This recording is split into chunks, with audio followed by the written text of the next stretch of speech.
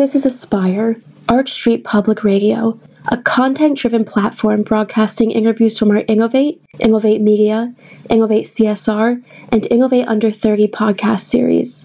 Aspire gives public voice to socially conscious and forward-thinking leaders within the nonprofit and for-profit sectors, academia, journalism, and social entrepreneurship.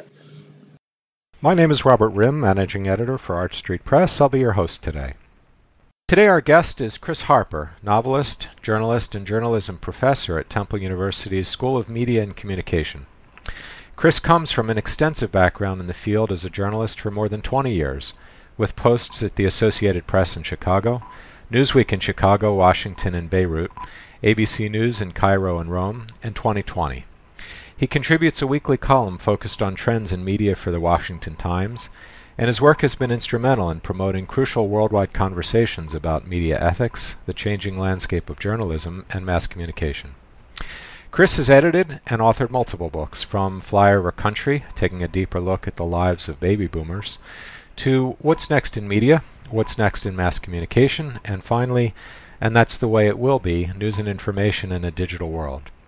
During his time at the helm of Temple's Multimedia Urban Reporting Lab, the program's publication, Philadelphia Neighborhoods, won Editor and Publisher's Epi Award for Best College Journalism Website.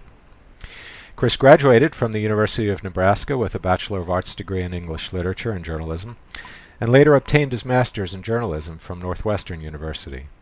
Before his current role in Temple's journalism department, he taught at New York University, Rostov State University in Russia, and Adam Mickiewicz University in Poland. Chris, it's a pleasure to have you with us today. Thank you very much for having me, Robert. Tell us about your background growing up in the Midwest and how you fleshed out those experiences in your book, Flyover Country, Baby Boomers and Their Stories. What insights did you feel were most important to share with readers? Well, I actually got the idea for the book by watching the movie The Commitments about an Irish rock and roll band that sang R&B. And when I was in high school in Sioux Falls, South Dakota in the late 60s, I was part of a rock and roll band, the Trippers, which is now a member of the South Dakota Rock and Roll Hall of Fame. And what brought me to the theme was to look at a variety of people. We had a large graduating class of 600 people in essentially the middle of nowhere, Sioux Falls, South Dakota. And so I was able to take my experiences, the experiences of my classmates, and essentially talk about the issues that affect us as baby boomers back then and today. And the notion of baby boomers obviously has connotations of the passing calendar and a certain age group. So when were you aware of actually what baby boomers are and what they represent? Well, I don't think that tag really resonated with me until probably the 1980s. Essentially, my generation was essentially sex, drugs, and rock and roll. Yes. And I guess we were the sex, drugs, and rock and roll generation. Mm-hmm. But as we grow older, we found a lot of common threads. And it was interesting in going back to Sioux Falls Lincoln High School in South Dakota. I also talked with the members of the 2009 class, and essentially many of the central themes still existed for them 40 years after my group of fellow graduates left Sioux Falls Lincoln. And what experiences early on led you to pursue a career in journalism? All the cool kids in high school did it. Well, you could have pursued a career in drugs, rock and roll, and crime. Others did that as well. Why journalism? Essentially, my father, who and our family comes from Rawlins, Wyoming, a very small town the sixth largest town in Wyoming, which is one of the smallest states in the nation. And he wanted his three sons to be a doctor, an engineer, and a lawyer. And my brothers one's a retired doctor, one's a retired engineer, and I drifted. I started out studying in a pre-law program and thought it was pretty dull. And so I walked by the Department of Journalism as a sophomore and said, you know what? I think I'm going to try that. And the first professor that I had said, "You know what? You should really find another career." I'm glad that I didn't listen to him. It's a good thing.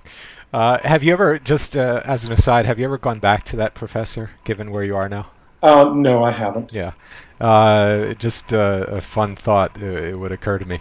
And so, talking about your early education, so how do your undergraduate and graduate education, as well as your experience breaking into the field of journalism, differ from the experience of the students you teach today? Well, I think that the experiences are different insofar as my students need to know all types of media.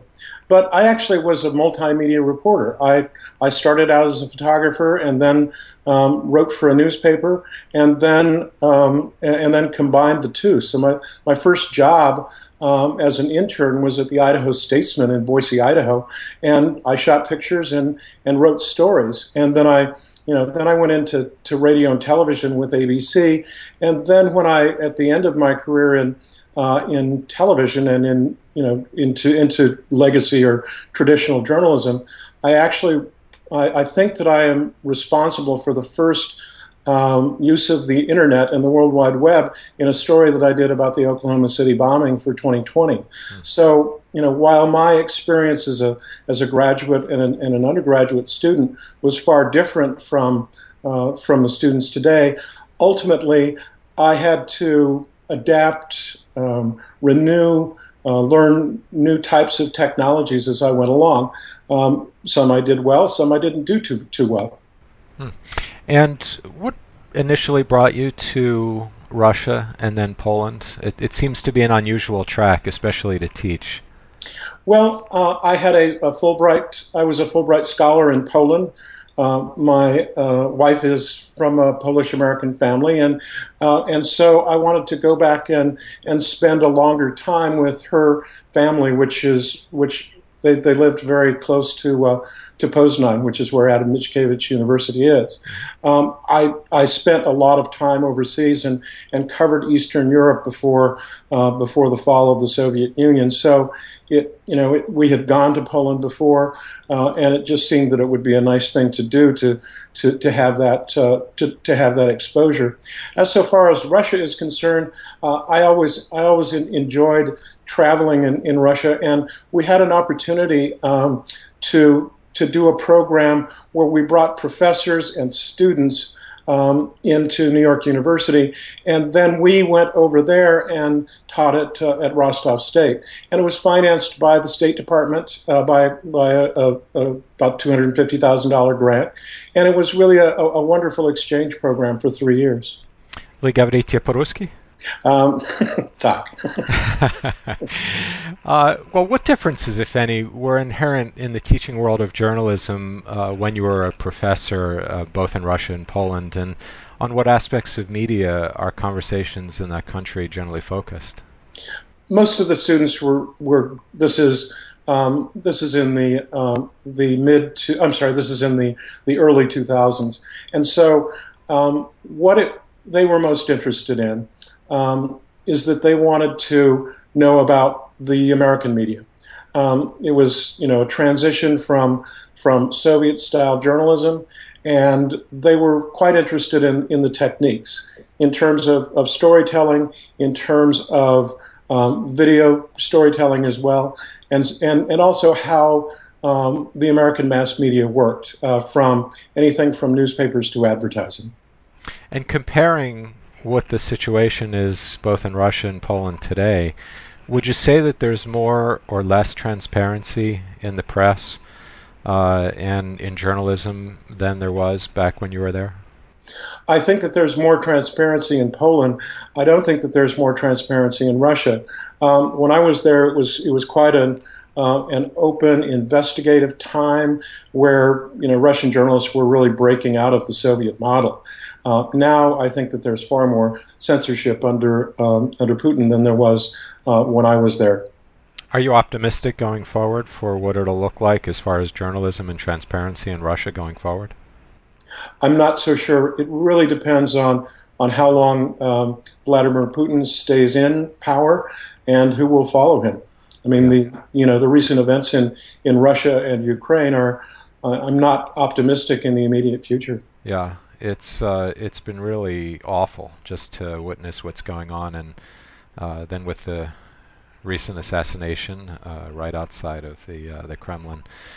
Uh, Going back years ago, you presented at MIT on blogging and journalism standards, and you delved deeper into, quote, how bloggers have used the web as a means to step outside of traditional journalistic standards of objectivity, balance, and fairness, to return to perhaps a mixture of the partisan press during the 18th and 19th centuries and the muckrakers of the early 20th century, end quote. Can you expound on this statement, and where does this return to a combination of partisan press and muckraking lead us? Well, it's unclear to me, and I actually am studying and have studied that for quite a while. The notion of objectivity is a fairly recent one. It's only, it depends on who you read. It either started immediately after the muckrakers and the First World War in about 1920 and lasted until the 1970s and still has some continuing followers today, although the Society of Professional Journalists has not had objectivity in its code of ethics for quite some while. When it comes to fairness and balance, the difficulty with those terms is that they're really loaded politically. My definition of fairness may be different than yours. It may be different than a variety of people. The same goes with balance. My balance may be different than your balance. And so what I've actually been studying on sabbatical right now is there a way to come up with a code of ethics that doesn't hang on to those very loaded words? And transparency is one, but again, transparency depends upon how you define it. Does it mean that you need to be transparent in how you obtain the story, or does it mean that as a reporter you have to be transparent in terms of what your background is, where putting your taxes out there, your political viewpoints, so that you take kind of a European model of presenting facts and analysis, and you come from a point of view. Is there a standard code of ethics that journalists currently follow, at least among the major publications? Most publications and the legacy networks have their own code of ethics. So the New York Times has its code of ethics, the Washington Post. When I worked at ABC, there was a huge book of standards and practices. But there are some which kind of weave throughout most of these codes of ethics. The Society of Professional Journalists is probably the most prominent one. It was recently updated and edited somewhat. There's also the Radio and Television Digital News Producers Association, RTDNA. It's changed its name. It used to just be radio and television. Again, the codes of ethics are fairly similar, although there are some certain differences within radio and television. So you can't stage a video. You can't. You can't. There are things that technically you can do with radio and television, which you can't do with the text verbiage or with a newspaper.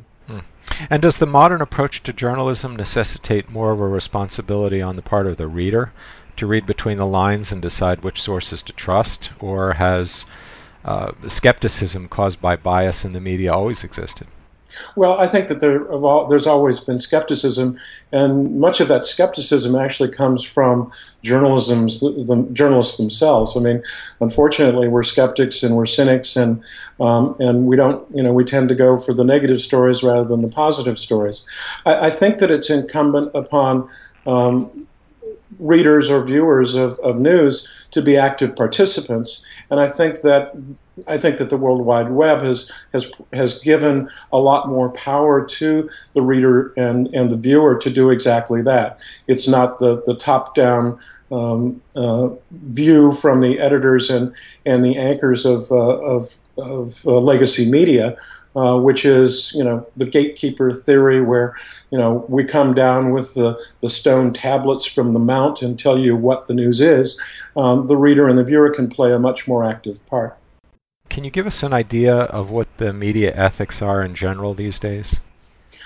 I think that they're relatively low. I'm engaged as a consultant for a variety of attorneys who are bringing cases mainly to do with defamation and libel. And as an expert witness, I don't speak about the law. I speak about the ethics that were in fact practiced. And we've had so many cases recently, whether it's Brian Williams at NBC News. There was just a story today about the winner of an International Photography Award, and it was taken away from him because he lied about where he took the pictures, the photographs that went along with it. We've seen a number of very troubling ethical breakdowns within the media. The Rolling Stone article about rape at the University of Virginia. There's just a lot of problems that are going on in terms of the ethics that are being practiced that aren't being followed, and that's one of the reasons that I'm looking into it even more deeply than what I used to. Well, because the law is such a powerful tool and so much is at stake. Brian Williams gets suspended for 6 months and he loses, $5-10 million. I mean, who knows what? Plus, all of those years of building up a reputation, which is now shot. And so, let alone the public perception, but again, because the law is such a strong motivator, it would seem, to be ethical in their work. Why do these things keep happening when libel and lawsuits are so readily available?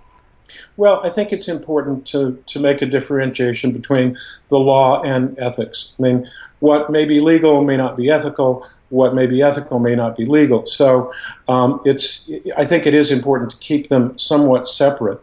But the ethics, for the most part, have to come from within the news organization and from within the journalists themselves, and they're given guideposts. The extreme is when they really mess up, and they're brought into a court for a variety of reasons. I think that one of the major problems when it comes to this breakdown is the desire for the gotcha story, and also the speed with which a lot of people are reporting stories. A lot of errors are made, and they're generally really quite silly errors that are made that cause some news organizations to be drawn into court. I mean, one case that I was involved in, a newspaper essentially took the name. There was an indictment of a woman's daughter, and the reporter used the name of the mother rather than the daughter, and then refused to correct the story. And so essentially, the newspaper came out with a story that the mother was indicted for aiding and abetting a murder, and then refused to correct it. And they got sued, and they paid up. That seems like such an easy fix. Why in the world would they refuse to correct something so factual? I think it's simply a question of arrogance. I think that many journalists, and sometimes me, think that we know better than others do, and I've seen a number of cases where news organizations have specifically violated their own ethics codes when it comes to the use of anonymous sources, is what we call them in journalism, and I was involved in one case where the news organization said that every anonymous source must be vetted by someone in management. And there were 27 instances where anonymous sources were used to bootstrap this story into a story about someone being a made man in the mafia, and no one had ever checked the sources. No one knew the identities other than the two reporters. And you made the distinction between legal and ethical. For our listeners, can you give an example of something that may be legal but not ethical, or vice versa?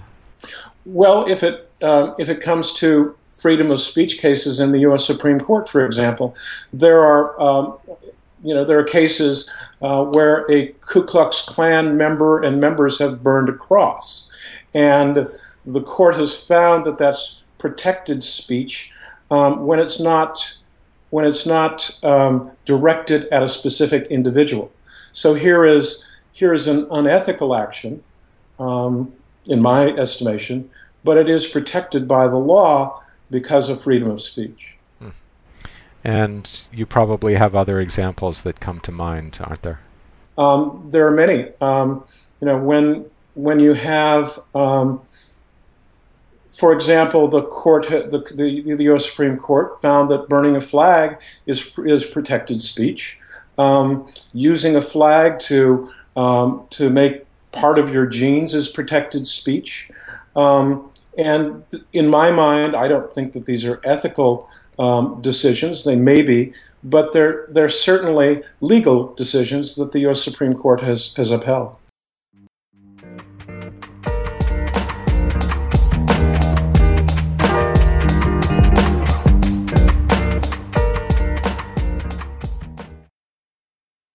This Innovate series features dialogue with some of the most influential advocates for changing our world, from the CEOs and founders of major nonprofits to the directors of cultural and academic institutions. Innovate demonstrates the vital role of empathy as an agent for that change. Innovate and Aspire are produced in partnership with Ashoka, Innovators for the Public, the Kellogg Fellows Leadership Alliance, and the Philadelphia Social Innovations Journal, and presented by Arch Street Press and the Public Radio Exchange.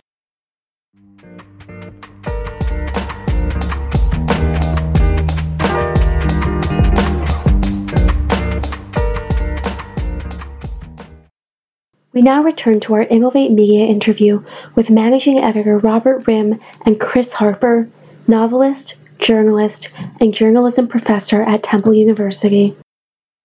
Right, and obviously the media organizations have the power to be able to enforce what they feel is ethical, while something may in fact be legal and unethical. The organizations themselves do have control over that, don't they? Yes, they do, and here's one area which I was involved in, which was the use of hidden cameras and hidden microphones to do investigations. Now, there's certain restrictions in states where you cannot use hidden cameras, and there are other states, New York and Texas being two of them, Pennsylvania not being one of them, where essentially I can say it's called a one-party consent state. In New York, I can say, I agree to do this secret recording, and I don't need the permission of the person that I'm investigating. You get into some very treacherous areas when you go down the line of using hidden cameras and hidden microphones.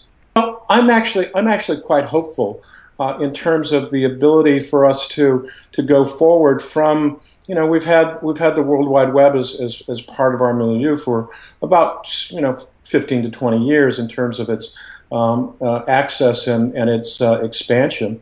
And it's actually created a lot of havoc in legacy media, the New York Times, the Chicago Tribune, the Los Angeles Times, the networks. But it's also offered an opportunity to create news organizations like Vice.com. Vice.com is an absolute rave and something that all my students watch. It started out as a kind of punk alternative in Canada as a news magazine, as a free newspaper, and now it's a $5 billion entity based in Brooklyn. And Shane Smith, who heads Vice.com, does some, it's pretty much rock and roll journalism. But Vice.com is one of the few organizations, if not the only one, that has given us a really interesting look last year at what the self-proclaimed Islamic State was about. I think that there are others.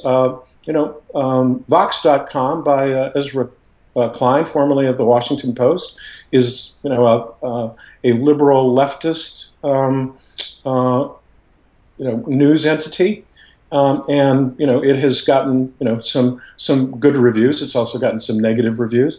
But I think that there are a lot of opportunities out there for people to essentially seek their bliss outside of the traditional legacy media. And I think that many people are taking advantage of those opportunities. And it would seem that students would be excited at those opportunities, wouldn't they? Absolutely, and that's part of what we did at Temple, was to train the students and to provide them not only with the ethical construct, but also the technical constructs to write a text or a newspaper story, to file radio, to take photographs, to do videos, to put them up on the web, and that's what Philadelphia Neighborhoods.com was all about. And Philadelphia Neighborhoods also did something else, which was to provide coverage of neighborhoods that were not often covered by the Philadelphia Inquirer, the Philadelphia Daily News, or the local television station. So not only did it provide the students with an opportunity to learn these skills, not only in this class but in prior classes, it also gave the neighborhoods an opportunity to tell their stories. And talking about Philadelphia Neighborhoods, you co-directed Temple's Multimedia Urban Reporting Lab for a number of years, and during that time the program received one of the highest accolades from media sources. And so the students' work in Philadelphia neighborhoods and in the newsroom, it readies them for 21st century media that demands, in your quote, a new kind of journalism professional who can efficiently and effectively translate stories across the converging media platforms. So how exactly is this achieved in the lab, or is most of it done out in the field? The students have to take an audiovisual class so that they learn how to do radio and television. They also have to take a multimedia storytelling class. And so when they come in to this course as seniors, the first few weeks in the classroom are to make sure that they really do understand and remember everything that they learned in the prior classes. So there's kind of an intense boot camp at the beginning, if you will, to make sure that all the students are up to snuff and able to communicate in these various formats. And then basically most of it is done out in the field. They generally work in teams of two. We generally send them outside their comfort zones. So, for example, Strawberry Mansion is a very poor neighborhood in Northwest Philadelphia, or North Philadelphia, depending upon your definition. And when I was there, I would send Caucasian kids there because I wanted them to see that Strawberry Mansion, which I go through every day on my way to Temple, is a neighborhood like every other neighborhood in Philadelphia. It's good people, it's bad people. The parents generally want for their kids to have a better life. And so, what we want them to take away from this is not only the technical skills, which will change and they'll be able to adapt, but also those kind of life lessons as well. I remember I tried to kind of mix up the various teams so that they weren't going to neighborhoods that they would necessarily feel comfortable in, but it also taught them how they needed to act, how they needed to really get inside the neighborhood so that people would look out for them. It really had a great symbiotic relationship between the 20-somethings and the people in the neighborhoods. Do you find that the Temple students generally have a desire and an outlook that encompasses the world rather than just Philadelphia or even just the United States? It's hard to say. I think that the students at Temple are pretty streetwise. We have a suburban component, but we also have an urban component. A number of African Americans, Hispanics, whites, Asians, and so it's really a diverse milieu. I'm writing a recommendation for a Hispanic woman who just came back from Turkey in the fall, and she was part of my international reporting class, and now she wants to go spend a semester at the Temple University campus in Japan, and she wants to be a foreign correspondent. So there are people like that who do look outside of the United States, and I teach international journalism once a year, sometimes once every 2 years, and it's not required, but the class is always filled, and the people come from all different backgrounds and experiences, and we have a good time talking about international affairs. It's so good to hear that because the international perspective is critical.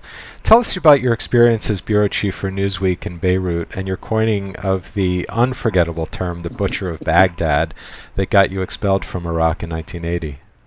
Well, I was when I was a graduate student at Northwestern, I was part of the Washington program. So I spent about 3 months in Washington in the middle of Watergate, and I really caught the Washington D.C. bug.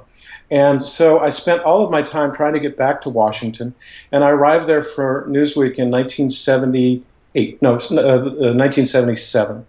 And I got there during the administration of Jimmy Carter, and it was just god-awful. I mean, I would do the kind of second and third tier stories where the Carter administration has messed up. So I went to the chief of correspondence at Newsweek saying, okay, you were right, I hate Washington, where can I go? And I thought, maybe back to Chicago or Boston or Atlanta. And he said, well, Beirut's open. Quite a difference from those 3 other places you mentioned. And so I went to talk to my wife, and she said, well, it's got to be better than here. And so that's how we went to Beirut. I arrived there in the summer of 1979 one of the first stories that I covered was when Saddam Hussein came to power that summer, and he held a cabinet meeting and essentially murdered about half of the people who were part of the cabinet, including using his own pistol.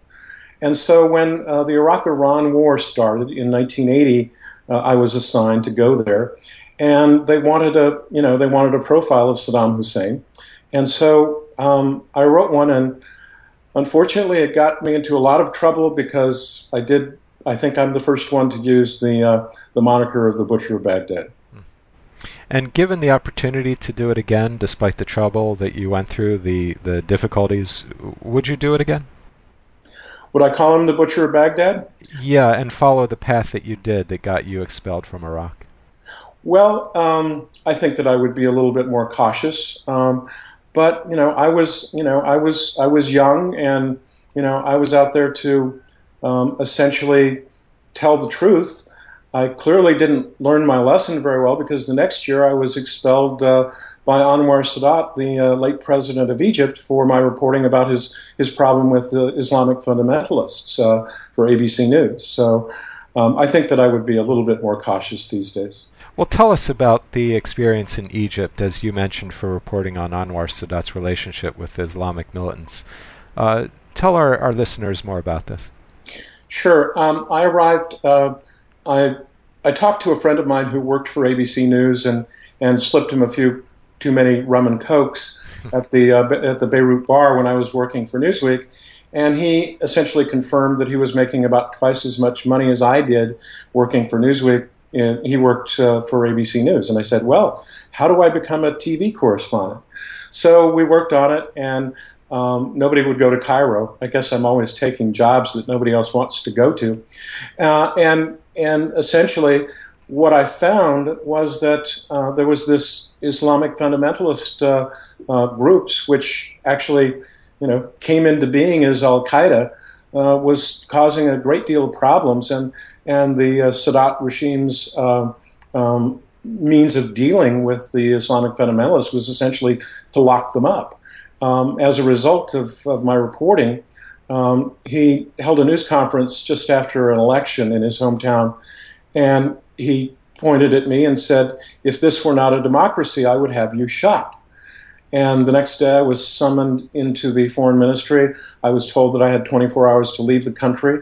I left and went to Rome, and later to London. And 3 weeks later, he was dead by a team of people who were Islamic fundamentalists in the army. Yeah, that was quite a period. And a number of years later, your article titled "Al Jazeera: America's Debut," published in the National Review in 2013, sparked a dialogue about Al Jazeera's, quote, unoriginal stories, uninspired reporting, and anti-American bias, end quote. Can you tell us more about what you discussed in the article and the feedback and the commentary that the article provoked? Well, essentially, I guess I didn't learn my lesson very well about attacking from various people. Yes. I sound like kind of an attack dog here. What my fundamental problem with Al Jazeera America was that it was financed almost entirely by the government of Qatar. And as a result, while the reporters, the editors, etc., said that there was no government involvement in the mission of Al Jazeera, it was clear that it had, a point of view. My feeling is that I don't care these days about a point of view. I think that that's all right. As long as you're transparent with me about what your motives are, what your financial backing is. And the problem that I had with Al Jazeera America, which is failing miserably these days, is that the types of stories that they were reporting were probably the most negative I've ever seen about the United States of America. And I'm not a flag waving, wingnut, but I just thought that there was clearly an agenda, and that agenda was to show the United States in its worst light, and also to give Qatar a seat at the table because of having this network in the United States. And what kind of response did the article provoke? It got a great deal of response and a lot of discussion. I think that there are a number of people who think that Al Jazeera is quite a good network and tells good stories. So that there was, unfortunately, I think with most of the discussion, people tend to talk in parallel lines, and there's not really much of an intersection about a rational argument. It's, I like this, to hell with you, or I don't like this, to hell with you. Unfortunately, I think that there was a lot of divide over what people liked and didn't like rather than a rational discussion of what was wrong with it. And some of these things that you've described obviously take courage, they take curiosity, they take perception. Were you kind of given these qualities when you were growing up? Or these things that you had to learn, or is this innate to you and perhaps to those who choose to go into journalism? Well, I pretty much raised myself, and so I had a pretty tough skin. And I think that that's one thing that's important for anyone in whatever milieu you're in, is that you can be sensitive to people's feelings, but you also have to be insensitive to the amount of criticism that you're going to receive, particularly as a journalist.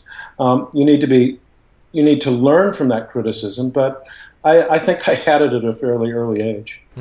And what do you feel your students should walk away with, thanks to your teaching style, your beliefs, your approach to journalism itself? Well, my view is that it's a continuing relationship with the students. And so I'm in contact with students that I taught 20 years ago. And, I think that I can teach them certain things. Mostly I want them to think about kind of the more important issues. What is the history of journalism? When I teach that, we go through some of the finest work in the English language, Hiroshima by John Hersey, for example, and to try to figure out, what makes this so good.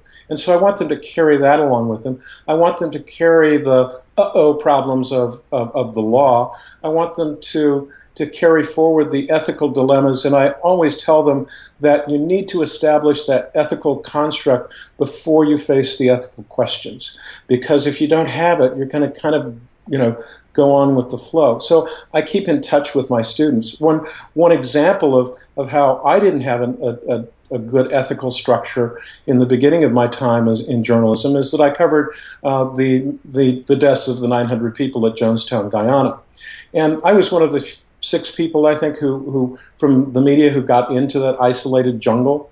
And there were a lot of letters that had been written by many people who died to Jim Jones, who was the head of Jonestown. And they all started out, "Dear Dad." And I was scribbling in my notebook I was then with Newsweek, and then I saw these stacks of letters, and I said, why am I scribbling, why am I writing these down? And I just took them from this desk, and I put them in my pocket, went on the little airplane that we had and sent them off to New York and had a worldwide exclusive. Okay, but that was wrong. I'm essentially publishing the innermost thoughts of someone who is probably dead, and I'm invading their privacy and the privacy of their families in such a way that it was reprehensible. But I didn't.